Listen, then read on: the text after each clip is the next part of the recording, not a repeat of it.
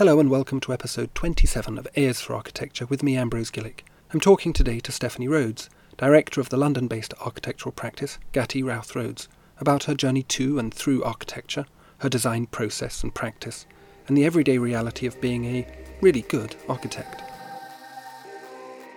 I think one of the things that is really important about our practice is that the designs emerge very much out of conversation and argument and experiment, and we build models, and well, Richard and Tom build models. I don't so much.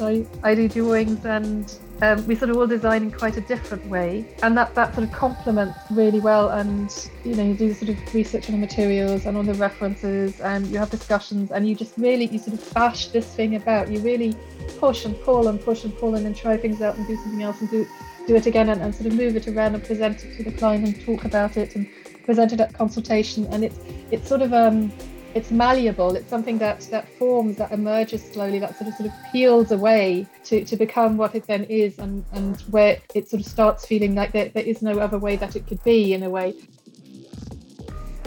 A is for Architecture, a podcast about architecture, buildings, urban culture and space. Hello and welcome to Ears for Architecture. I'm talking today to Stefanie Rhodes. Stefanie, would you be so kind as to introduce yourself? Hi, Ambrose. So I'm Stefanie Rhodes, and I'm director at Gatty Rowth Rhodes, which Richard Gatty, Tom Rowth, and I founded in 2013. So it's a small architectural practice.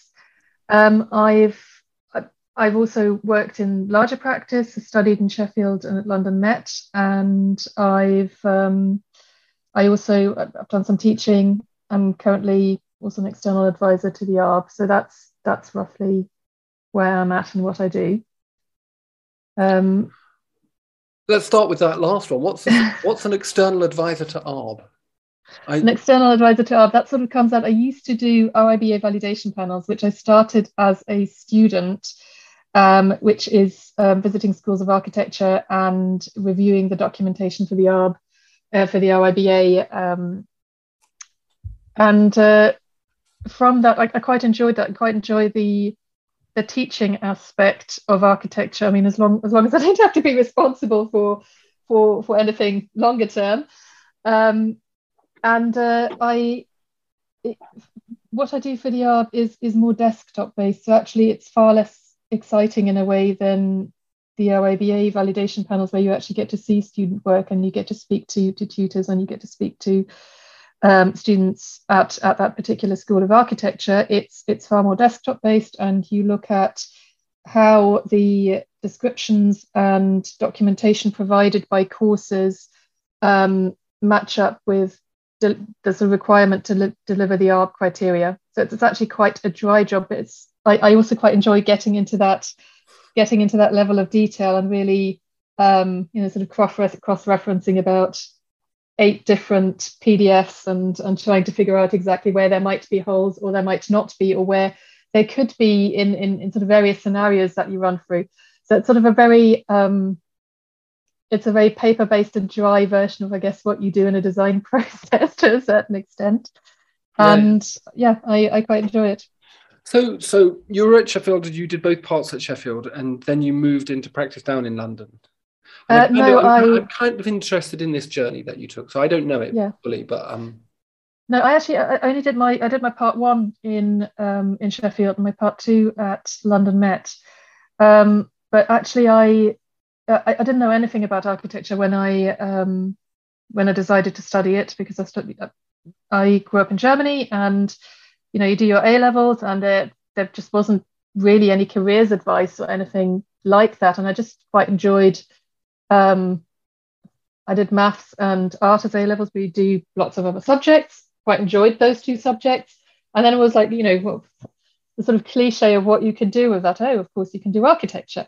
And my father's British, and I grew up speaking English. So there was this option to try out studying in the UK on that sort of sense. I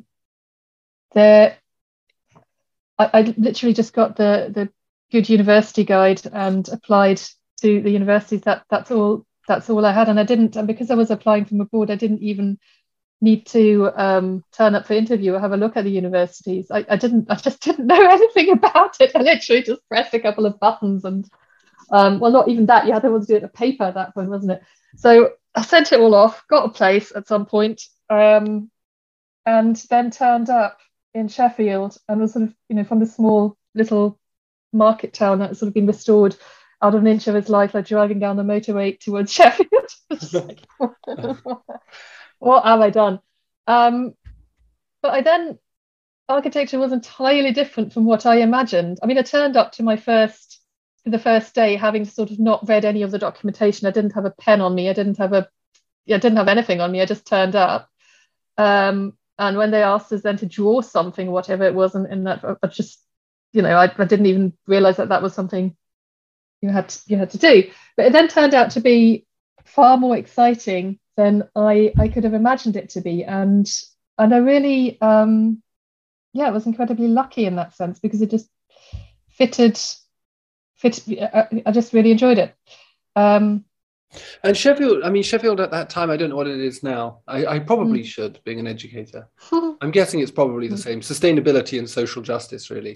Well, it's very much. Yeah, I was very much exploration. I was very lucky. Ruth Morrow, who was head of first year at that point, very much made a point that she wanted to do the first year differently. She wanted to run it as a sort of feminist, it was like Jeremy Taylor, this approach of it being a feminist school of architecture, and she wanted to run it differently. So she gave us a talk right at the beginning that I still remember, saying, you can do this work between 9 and 6, and you leave at 6 and you come at 9, and we don't support this sort of working culture that is incredibly detrimental to architectural education and actually also architecture work.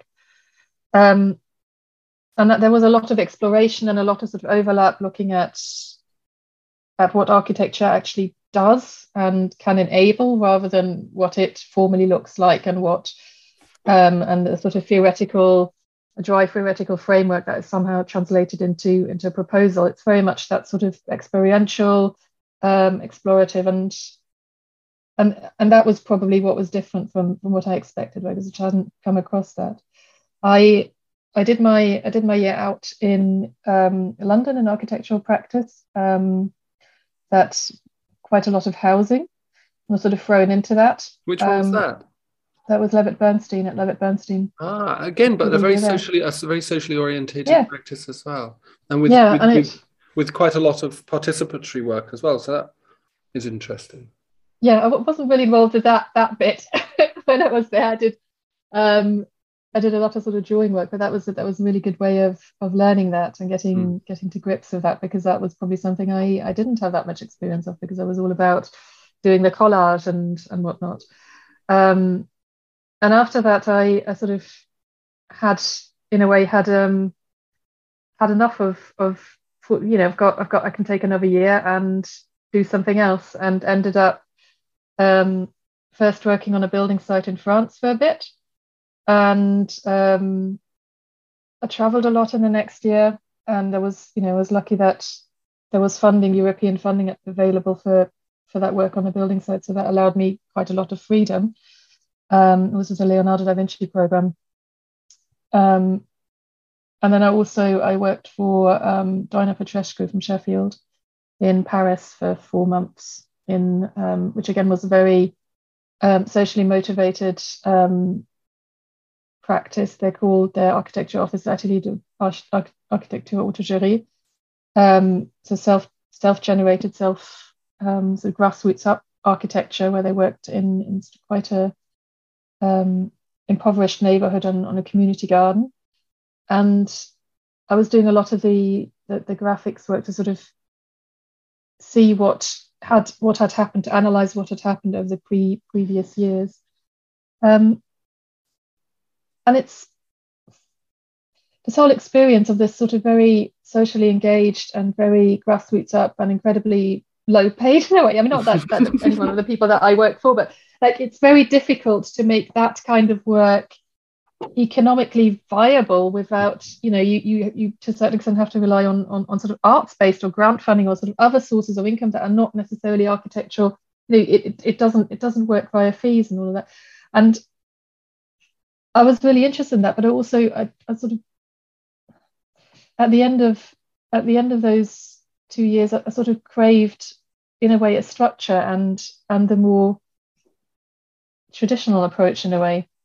I went to London Met, which again probably I guess sort of offers both, but actually when I was there, I continued down that sort of more socially engaged, less traditional architectural approach. And it's a really difficult one because I think I didn't have a lot of self-confidence in sort of the inner design ability, and working in that. So first also on the India, you go the Architecture of Rapid Change and Scarce Resources unit, and then free unit with Robert Mull. It never was about that. It was less about the actual design as about the sort of story about it and how you created it. Wasn't there was something that was that I don't know quite how to put that. It didn't help me gain more confidence in terms of actually building things and getting things done. So do you think like you had become kind of, I know what you mean, by the way. I know what you mean. And I've been kind of encountering this a lot recently in our architecture students, but also in myself, because I bought a really buggered up house and then thought, well, I'm a big, strong lad. I can sort this out. And I've studied architecture for years, and then presented with it. I've actually found myself very removed from this practice. Is actually learning how to do the simplest thing, like drill a hole straight. That kind of stuff has actually become really removed. So you've got this kind of education. You're describing this kind of educational system, all the way across, or educational experience, which is extremely rich. I mean, fantastic schools you've gone to and practices you work for, and Doina Petrescu and whatnot in Paris, but then there's always this. Am I right in thinking that there's this kind of nagging feeling that you don't know how to do stuff? In a way, and it was bizarre because actually I had worked on, I had spent sort of 4 months on a building site, and I can do an ACE sort of traditional sort of concrete floor and whatnot, that with a sort of smooth finish and all of that by hand. So it's not that I probably had actually more experience of that than some of the people I studied with, and I still felt entirely intimidated by all these, by these sort of mainly dudes standing up and sort of being quite bolshy about knowing everything and knowing how things are built and how things are made and how things are put together and how you manage a site and how you do stuff. And I sort of felt like a lot of this, which is actually in a way a lot harder, this sort of practice that is sort of more research based and art based and participatory and trying to sort of go bottom up. It sort of felt I hadn't quite equipped me with this ability to deal with this attitude that I encountered or I felt. I mean, maybe I'm not doing people justice. I think this was also about myself, but it's I just found that difficult. I don't think that's an unreasonable critique. I think most architecture students could reasonably say that their architectural education had not equipped them for the kind of cut and thrust of the site, but also possibly not for the nature of orthodox practice. And that's not to say kind of boring, hegemonic practice. It's just practice as practice. Like, how do you get, if you want to build a house in South London, there are certain things you need to know how to do. Practice, perhaps conceptual practice as we do it, perhaps isn't the best tool for doing that. I don't think it is. I agree with that, but I also think it's not so much about knowing how to do it. It's about a lot of people that you think know how to do that don't know it either. And there is so much hot air in architectural practice, and it's so easy to sort of forget that everyone in a certain way is in the same boat, and it's all about being able to find things out and being confident in the way that you can find things out and you can get to that, and that that approach is entirely valid. That that it's not about sort of being, this sort of flustered up, hot air spewing approach. That is the thing that is actually really the problem, and that I found Well, like measuring up against it's difficult. hubris. Yeah, yeah, it's hubris, isn't it? There's a lot of hubris in architecture. That attitude of performativity is the word that's kind of chucked around in Yeah, sociology. Like, you've got to be the architect, and to be the architect, you have to wear the right clothes and say the right things and have the right attitude and not get intimidated by, well, you go onto a building site and everybody there knows more about it than you do. but you know what? The building sites I've never actually never had a problem with. So, I mean, maybe I've just been very lucky, but mostly, I mean, not always, but generally, the builders I've come across have been incredibly collaborative, been absolutely fine to explain things if you ask the questions. I'm actually quite happy to explain things once that someone actually wants to know how things work, and have been good to work with on that level. I think that the problem is sort of more the middle management is the wrong word, but it's that it's sort of the architectural culture in sometimes, and that you have to present as if you know everything, and that most of the times, like, sort of another example, most of the time I've sort of got to a point where I don't care if someone thinks that my questions are stupid or not. I absolutely don't care, because actually there's lots of people asking stupid questions, and I might as well ask one as well. But there's a chance that it's not stupid, and just live with it. I don't care anymore if someone else thinks they're stupid. But that's something that you sort of have to learn, and I don't think that's necessarily always encouraged. I mean, architecture as well talks a lot about, it's all about exploration, it's all about this, that, and other. But I still think there's sometimes the sort of thing that don't ask lots of questions and explore, but not the wrong ones, not in the wrong way, not in this. You have to do it in a way that fits in. You have to do it in a way that is a certain has got a certain polish or a certain sheen. Yeah. And I think that's I just don't care anymore.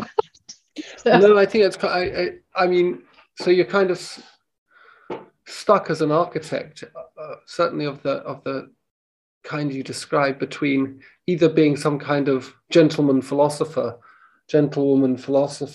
or you're some kind of shiny-shoed, sharp-suited operator, and you seem to me to be suggesting that you may have preferred a role that was slightly more artisanal, slightly more to do with the nature of architecture, as you say, as collaborative, as co-productive, and perhaps more hand-wrought in a kind of way, more something to do with.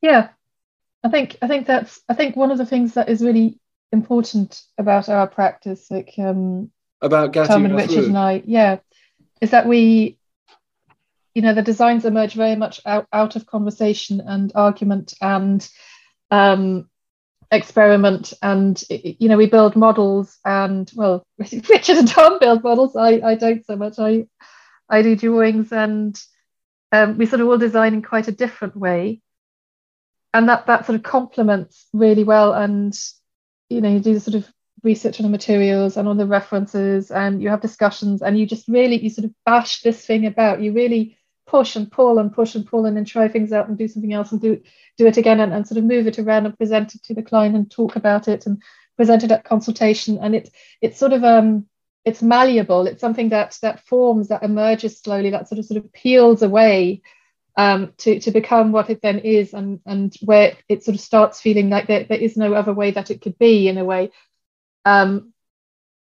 it's not so much a there are philosophical discussions about whether things work this way and that, and they inform that design process. But for me, it really is about the thing. It's about the object and what it does. And I guess that sort of goes back to that, being interested in about what architecture does and not so much what it looks like. Although I am also, I think that there's an importance in buildings and spaces being beautiful, however that may be defined. And I think there's a huge range of that definition. But that's the sort of thing I enjoy about practice, and drawing in these other people, engineers, the landscape, the this client, the Planners. residents, if it's about housing. The planners. Don't forget the planners. Well, I think the planning is really a difficult one, because it shouldn't be, but it depends so much on the individual planners that you deal with. And we've worked with, like Bethnal Green Mission Church. There was a very, very good planner throughout up until we then submitted, and it was very good, and really was also very good at negotiating and very good at dealing with these sort of different pressures that came through that project. On other projects we've worked with, we've equally had good planners, but we've also had some where it's very difficult to understand where they're coming from and why certain things are being insisted on, even if they don't make any sense, and they will make even less sense in the next few years in terms of climate change. And I don't want to have a discussion about having to add more parking in a London borough when when we're already providing like what I think is far too much parking. It's not even not providing any, it's just like supposedly not enough, not like 3 cars per what. And it's just like so there's, but it's again it's very much that negotiation that is actually so it starts creating that proposal, and you're sort of there to help it emerge in a way. Don't know if that makes sense. No, I think it does. I think it's really interesting because also, I mean, one of the peculiarities of the way that we learn architecture, because I'm kind of interested in your motivations and how your practice is motivated, and how the background story to your learning about architecture has influenced the way that you operate. And what's interesting is that you're describing, I think, although the rhetoric around your education is about collaboration and feminism and whatever it is, but certainly anti-hierarchical social political philosophies. What you do in architecture studio, in architecture school, is always kind of sole authored monoliths. It's like that's what we teach people. And then you're talking about how in practice you've developed this collaborative model that is genuinely collaborative, polyphonic, you might say, creating multi-voiced pieces. And I thought that was just a very elegant way of describing how you do it, how you take this thing and then you kind of like basically scrape away at it until you've all kind of found the object that sits comfortably within your... Yeah, I mean, it becomes a compromise, but a compromise that is better than it would have been if every single, if any single voice had sort of pushed their way through with force. And it's sort of orchestrating that compromise that is really interesting. But it's also, I mean, I think the one thing that you don't learn in architecture school is that this sort of design process is what, like 10% of what you do. Like the rest of the time is actually this, it's also design, but it's a design process of how to make things happen, of sort of if you're working on smaller sites, of the issues on site, if you're working on larger projects, and then it's about the codes and compliance and lead times and how that affects costs, and it's there's a creativity in that I sort of had to discover for myself that I didn't really come across that much in architectural education. And I think I mean, talk about also about the sort of self-esteem or whatnot. I was very lucky that I also ended up working in the projects office at London Met, which was not so much architecture based, but I had a fantastic boss who was really good at project management. So that was something I sort of learned from her. And in South Korea, where things just get built just like that, just really, really fast, which is I'd never built anything that before. was through the architecture research unit, was it? It sort of was. There was a collaboration between the Korea National University of Arts, the school and the School of Architecture, about sort of running a joint course, like a sort of diploma unit, and that happened. And I went out there for 3 months to support that. But then I just stayed for an entire year and had just worked in an architecture office there. Yeah, that's amazing. I lived in Seoul for a while as well. Oh, did you? Yeah. Extraordinary place. And but it was also that sort of gave me actually being there and then suddenly having to produce like huge amounts of drawings and sort of, the working culture is punishing in a way, but there was also a huge amount of other things that work very differently and that new are far more nuanced than the sort of image you get of the working culture, and far more supportive. And it just meant that I could come back to the UK in 2010, so 2 years after.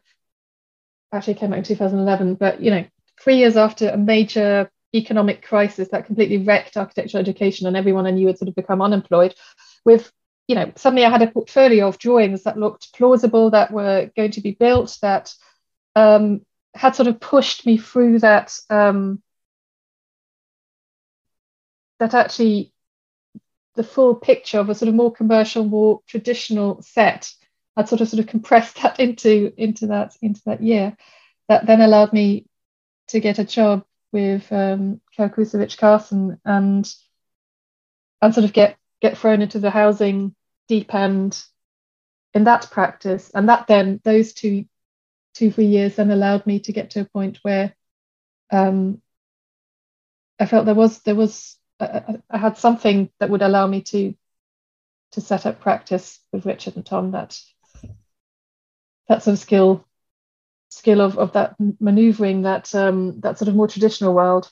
Because I do think it's important to be able to do that and to understand the sort of economic realities of that and how it works. And I was very lucky to work at KCA for that time, because it was incredibly exciting. We were working on big projects, and that was still very much sort of resident driven. That's really interesting. You talked a bit about how your design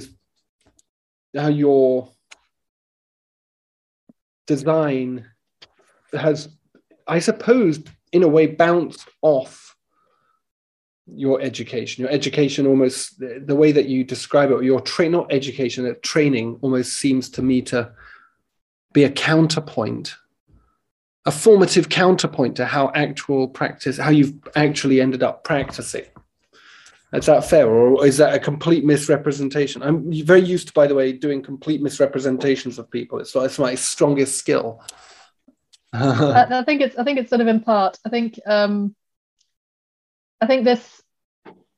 the solo design and sort of even sitting at home designing things. I mean, it's that is completely in contrast to how I work as a designer, and quite a lot, and with design in the widest sense, even in terms of how I put documents together, how I write, and a lot of my confidence I gained as a designer or not came actually out of practice, and possibly even sort of the more traditional practice in a way. But I would still say that the sort of more participatory and non-traditional practice is what has shaped what I'm interested in to a certain extent, and is something I go back to now again. It sort of come full circle to a certain extent, but I feel I had to go through and be able to do these other things, and I think, before well, I can actually make good use of that and actually, also see it slightly more critical. The sort of need. I think the economics are a real issue, because one of the reasons I work as an architect is because I want to earn a salary, and I want to have a pension, and I want to have a decent quality of life. It's not. I'm not. I don't think. There's a sort of thing about artists seeing themselves as these architects seeing themselves, as artists, where and people see them like that. And why should we pay you to do things that you enjoy to do? And it's like, because this is bloody hard work, and because it's taken long enough to get the skills to do this, and because I want to have a salary, I want to be able to pay myself. So, I mean, there's two things I want to pick up on what you said, because I think there's this really interesting idea about the production of documentation being a process of design, and I fully agree with that. I'm more and more convinced that design is the thing that differentiates us as a species. I think you can leave aside all the other things, but I think everything is design. And that's obviously because this idea of there's a creative activity at play in all of these, production of a design document might seem like the most boring thing in the world, but I think you're right. I think there is something designerly about it, and perhaps those educational experiences you had, certainly this is what I feel about my time at Sheffield, is it helped me understand the world through a designerly mentality, and even the production of social processes that might produce the need to produce architecture could be the subject of design thinking. And I found that I've always found that very rewarding. So even though I've not done much with my design education in terms of working as an active designer, productive designer, I've always found that kind of very rewarding. But there was this, so I'm kind of intrigued by that. But before we recorded, I asked you about COVID and this idea of working alone, working from home.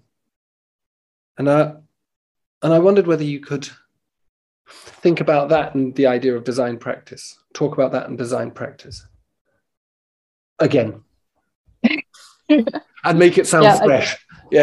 Twice. I'll do my best. No, it's like, no, I mean, I guess what I was saying was that I actually, the first bit of lockdown was just really hard, because I've got a small kid, and not having a nursery place, and my partner was also working full time, and actually, because we actually were busy, we were sort of trying to each get in a full working day while also looking after a kid at the same time, and making sure that all keeps going, and that didn't work very well. That was really hard, and I wasn't even homeschooling. That I don't even know how people survived that.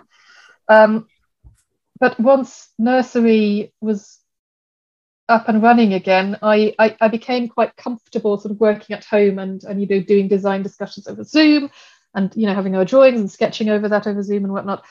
And I was also was slightly paranoid about COVID and whatnot, so I was probably one of the last ones to be comfortable and sort of being back in the office. And it took me some time to sort of get back to it, and I sort of slipped into this comfort zone of working at home, sort of your own stew in a way, and that's exactly what it turned out to be. I mean, I sort of felt like I was being productive, and that was all going well. But once I was back in the office, and once we got back to this sort of more collaborative working, I really, it's just been such a relief, and it works so much better. And it's and yes, you can combine that with home working. You can combine that with doing certain things at home, because certain things do work better if you've got can have the focus and there aren't discussions going on in the background. But not, that's for short periods. That's for me at least, the office and working together and working with other people and popping by on the other side of the desk to look at something and sketch it out with someone with two pens on the paper at the same time, and arguing about something and then getting a book and looking it up or Googling something, or the third person sort of looking over the shoulder, or just even, with the people that work with us, being able to overhear some of the discussions on the phone, so knowing what's going on, being able to jump in and support someone on something, it just didn't work when all of us were working at home. And as I said, it doesn't mean that you can't be flexible and you can't work from home partially and whatnot, but the main driver is, for me, is that collaborative working environment. And even I think you can write some of the texts and whatnot that you need for your DNA statements or not, or for whatever competitions and whatnot, but then I personally need to discuss things again and put them visually on pages and start drawing that in again. And also I work better if I'm not stuck working on the same thing forever. So having different things to work on that I can jump between is really helpful. And that's very difficult because you just sort of stew in your own soup at home, don't you? You just you go down rabbit holes trying to perfect things, and it's very difficult to step outside of that. It's very difficult to step back because nobody's pulling you back. In the office, there's always a, you always have to. That's why it's in a way the sort of focus sometimes works better at home, because there's always something else pulling you in the office. But actually, that is really productive. That's an interesting point, isn't it? It's about this, the efficiency that one gets at home, because I felt this too. It's like I can power through a lot of work away from the distractions of the people that pay my wages, which are the students. I can get through a ton of work. I'm a bit slow in the mornings, but when I get into my running, I'm sort of unstoppable. And I'm not convinced much of it's that good. That there's a kind of, and I don't have to do much design work. I do most of my design work I give away for free to students on their tutorials, little darlings. But there's a kind of inefficiency to collective action, which is possibly how good quality collective action happens. Like collective design work, it's the kind of democratic principle, isn't it? Democracy is inefficient by design, and that's what's good about it. It's like it slows down.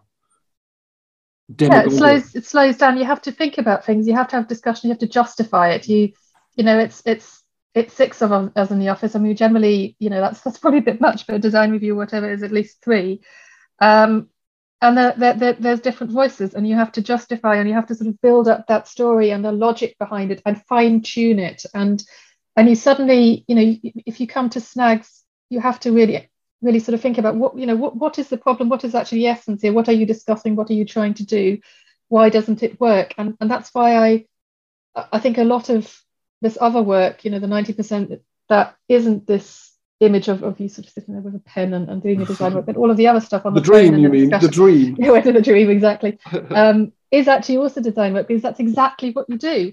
You sort of step back, you look at what's the problem, how can you solve? Is there a different way of looking at it? What happens if I drop one of the restrictions, or what's when I shift one of these parameters around? What happens at that point? And you really, it's a lot easier to do that in collaboration than it is by yourself, or to test it, to really test it, to really push it, because no single person can think of enough ways to test something thoroughly. No, I think you're right. And I think this whole, I mean, if everything's design, then all design is collaborative. And the bullshit idea that you've got, that you can do things. I mean, I liked teaching on Zoom. I got quite good at teaching on Teams. We were on Microsoft Teams. Wow. I know Zoom's cheap replica. But I was using like these digital sketch pads. I got quite good at it. It was quite good. I could get through the tutorial. I had a clock in the corner. It was 20 minutes. That's what they got. and I was efficient as hell, but I'm really not sure that they got the best of me, and certainly students didn't get the best design education. And so I'm kind of interested in this. So this kind of collaborative idea, but also this idea of slowness. There's a wonderful paper by an architect couple called Billy Tsen and Todd Williams. They're based, I think, in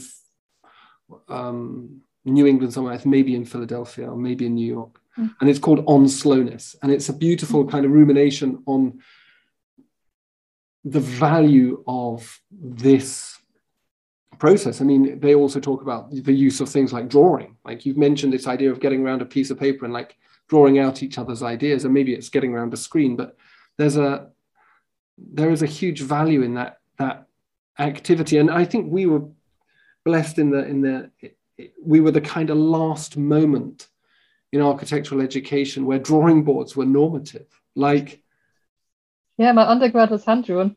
Yeah.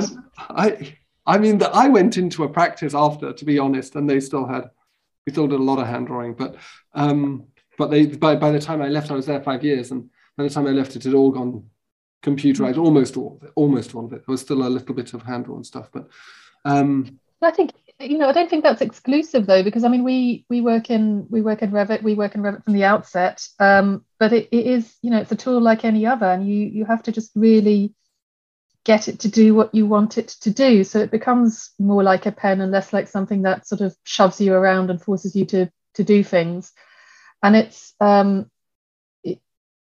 sort of takes time to get it to that point, or to manage it at a certain level of experience. And I think that is the challenge in architectural education, that students do need to be up to speed, if at all possible, on these skills. It is of benefit to know these programs, but these programs are so good at getting them, getting you to do what they want rather than the other way around, and forcing you to look at things in the way that they want. That it's very difficult to sort of bridge that, because I think the sort of power over Revit and other tools like that to do what you want comes with experience, and comes with the skill of managing that program, and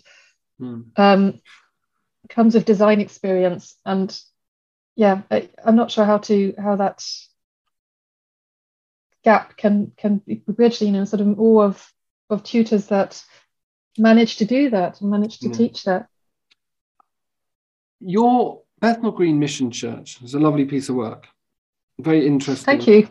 Yeah, I know it is. It's a lovely piece of work. It's probably a significant piece of work in its quiet way, with a lovely, lovely roof. And I've used that roof, actually. I've used it in my teaching. And I just wanted to know about, I suppose, a little bit about what idea, sort of undeniable as a piece of space making, piece of architecture, piece of urban green. Was it underpinned by any significant, specific kind of ideas? I'm always interested in the ideas that underpin architecture. Or was it a very pragmatic kind of spatial solution to a kind of very pragmatic client? I mean, for goodness sake, it's a church. It's got to have some philosophy in it. Well, first of all, our client wasn't that straightforward. So the client was actually a partnership between the developer and the church. So there were two different voices in that.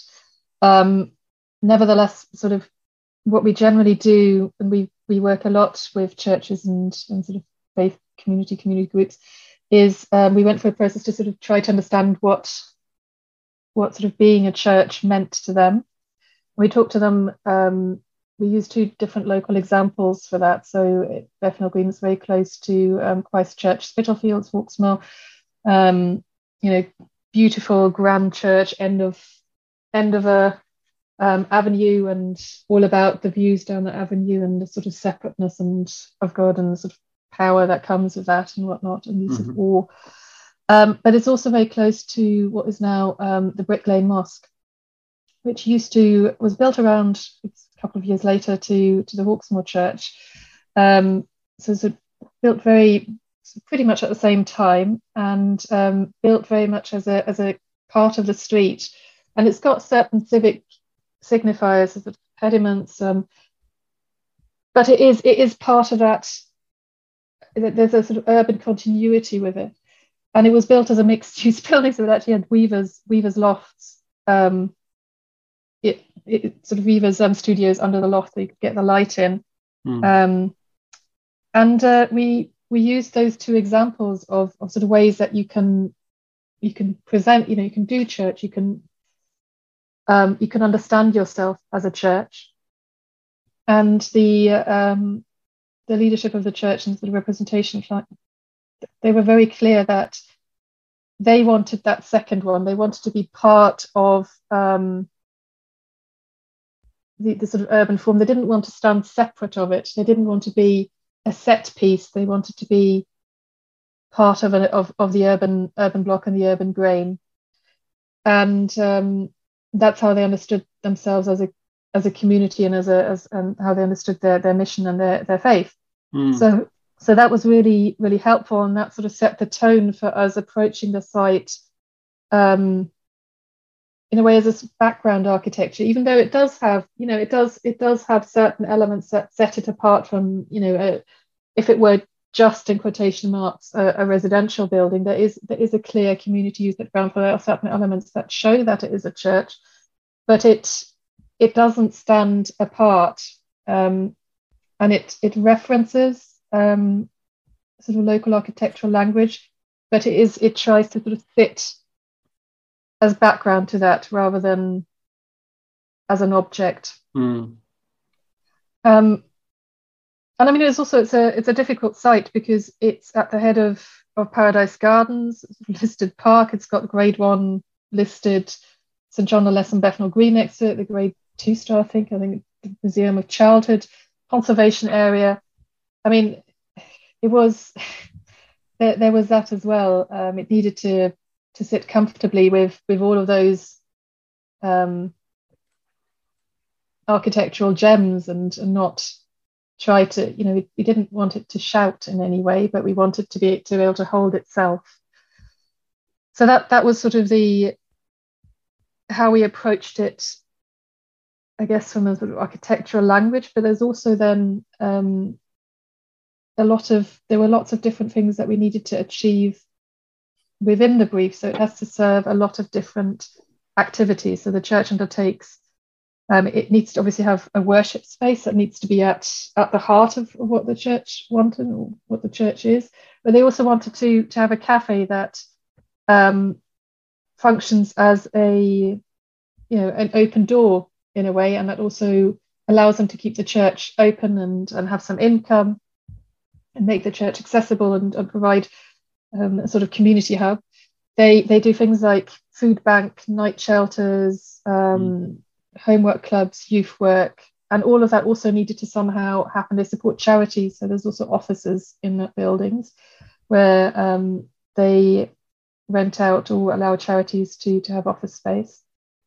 And the site itself was very compact for all of that. And on top of that, and none of that would have happened if it didn't stack up financially. So if there wasn't enough residential accommodation to make that work.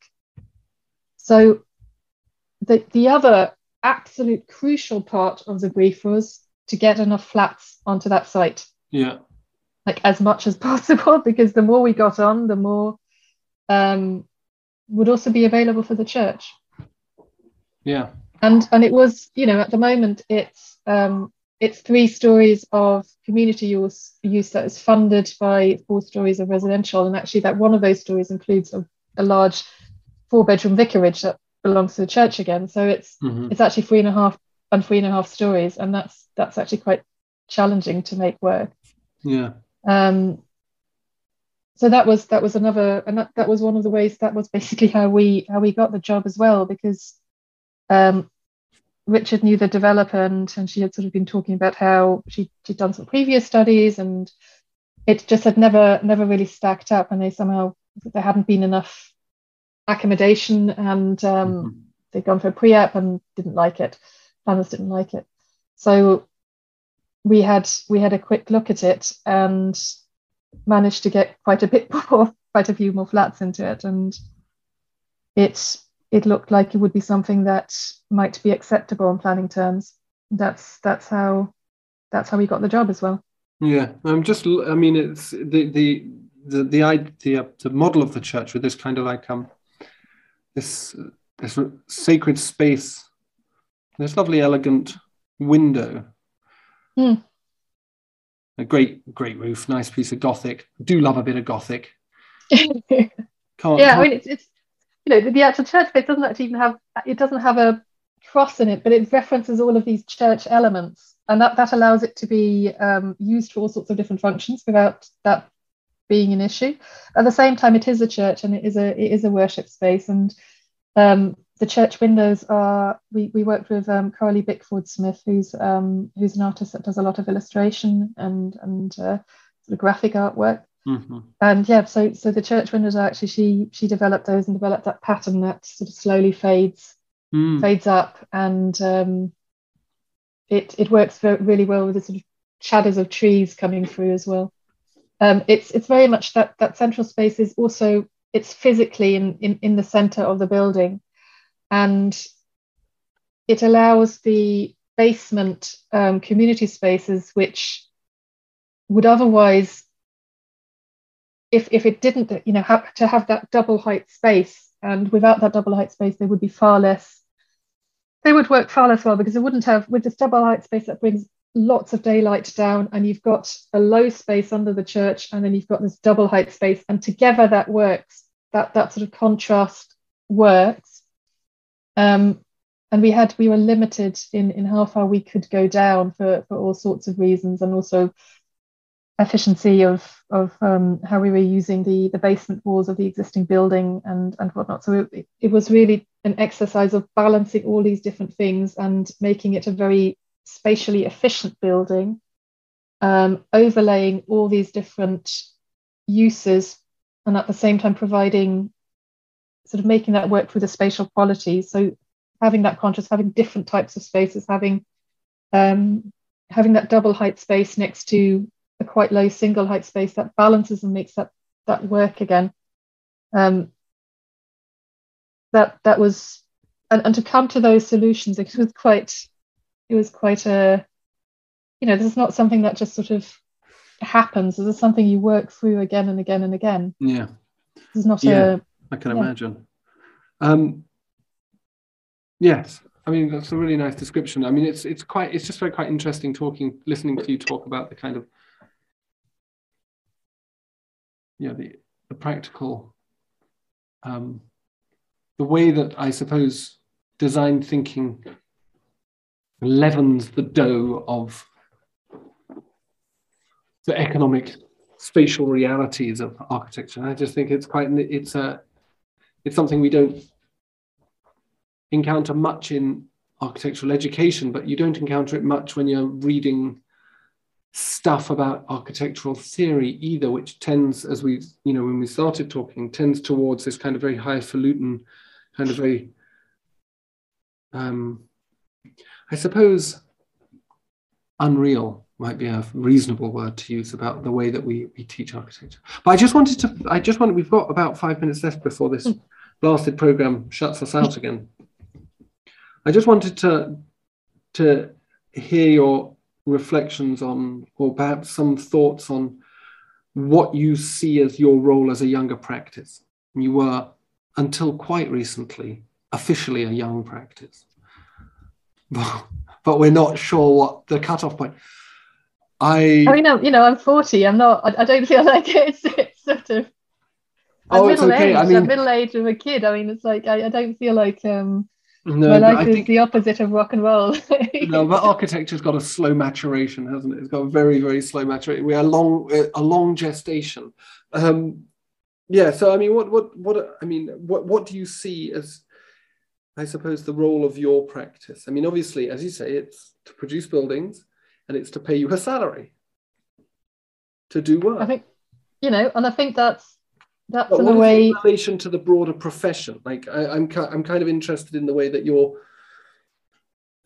maybe this is not something that normal people think about, but I'm kind of interested in the way that younger practices are like, so you're a practice in London. London is this vast machine, and there's big architects and big developers that do big things. And then there's medium-sized, and they do medium-sized things. And then there's smaller practices like your own.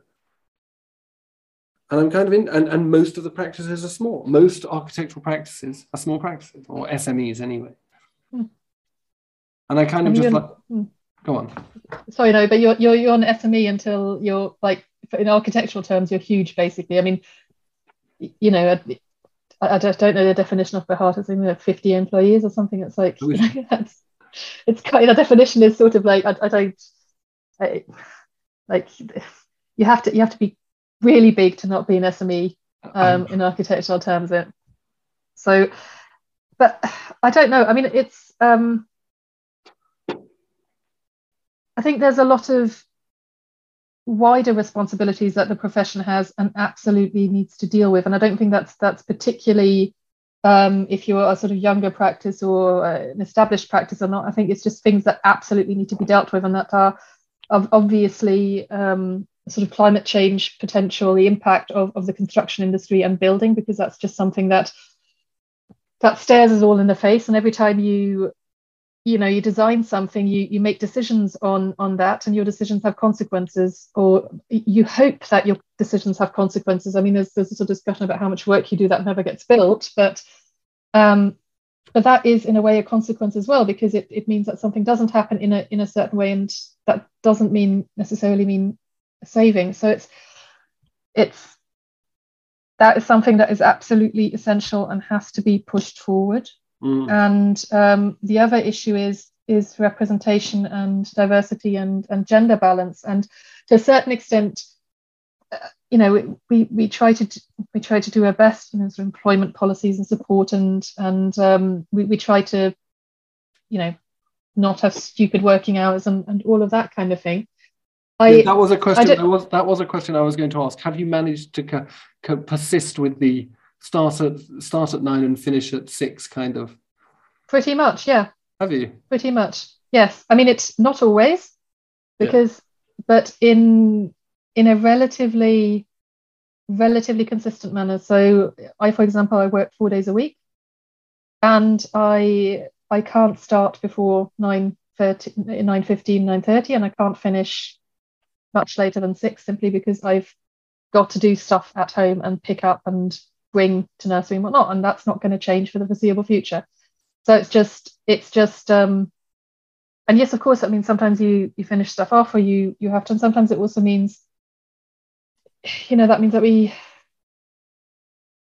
it's difficult sometimes economically. It's difficult to get people to sort of pay for the amount of work that you do or you want to do on a job to do it well and to balance that.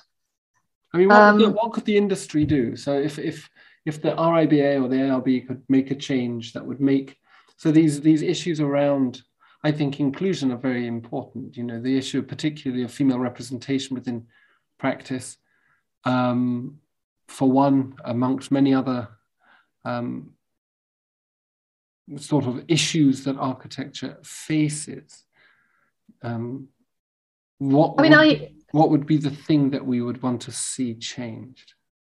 And the thing I want to see change is that it's everyone's responsibility. It's not mine as a woman to constantly talk about it or remind people or push people or be an example or be heard and say important things. First of all, I want to be able to say stupid things without anyone raising an eyebrow, because that's what happens with men generally. They raise an eyebrow? No, but you know what I mean? It's that sort of thing where, it's important that you're listened to in meetings and you've got important things to say and all of that. And I think actually I might, every now and then, I might say something that is completely idiotic, but I want that to be taken as important as it would do if a man said something idiotic. Like, why do you have to live to a sort of higher standard? I mean, and I think men need to step up. I mean, absolutely need to step up. I mean, you look at the amount of time that men take out for childcare and whatnot, and it just there is shared parental leave, and people don't take it. It's just like just do men need to just do their bit as well, and not being an ally or whatever, it's an active thing. It's not just a not standing in the way of, it's actually actively supporting equality and also diversity. So it's just a sort of more being aware of that. I think I'd really appreciate that if some of the policies were not so much about supporting women to step forward, but getting men to step up. Because I think... Yeah, that would be good. Yeah. Anyway. I mean, yes. Mini rant over.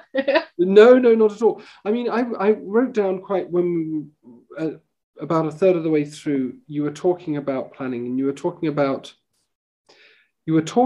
some of the various kind of ways that your architectural education has perhaps, and your architectural training hadn't perhaps prepared you for the kind of practice that is actually kind of common, is the way that architecture is done. It's the way that cities get built. It's the way buildings get built. And I come across a phrase, a colleague of mine emailed me earlier today about demystifying architecture. And it seems to me that this is kind of something that, if I was to be annoying and try and sum up what we've spoken about, there's a sense, isn't there, that what architectural education or architectural training does is try and create this mystique around what we do. And what I heard you talking about when you're talking about the Bethnal Green Mission Church is actually something that sits in this real world, which is both mysterious insofar as it's philosophical and it's to do with aesthetics and people and liturgy and all of this kind of stuff, and history and culture and context and urban grain and lovely romantic things. But it's also this very kind of practical and everyday thing. And I kind of really like this idea of your practice perhaps being a kind of good example of a demystification, like good quality design sits somewhere between these two worlds of the abstract world of thought and the everyday reality of having to get as many flats on a site in Bethnal Green because, well, it's in E2 for crying out loud. It's got to be big. It sits on a tube station. It's like, yeah. But I think that's where good architecture happens, because like you have to get so many different things together, and it's difficult to get things built, and and at the moment probably even more so than ever, because someone has to pay for these things, and it's that's not getting any better. So it's I think you're right. I think there is that, I'm very honoured to sort of that you think that we managed to do some of that, but I do think it's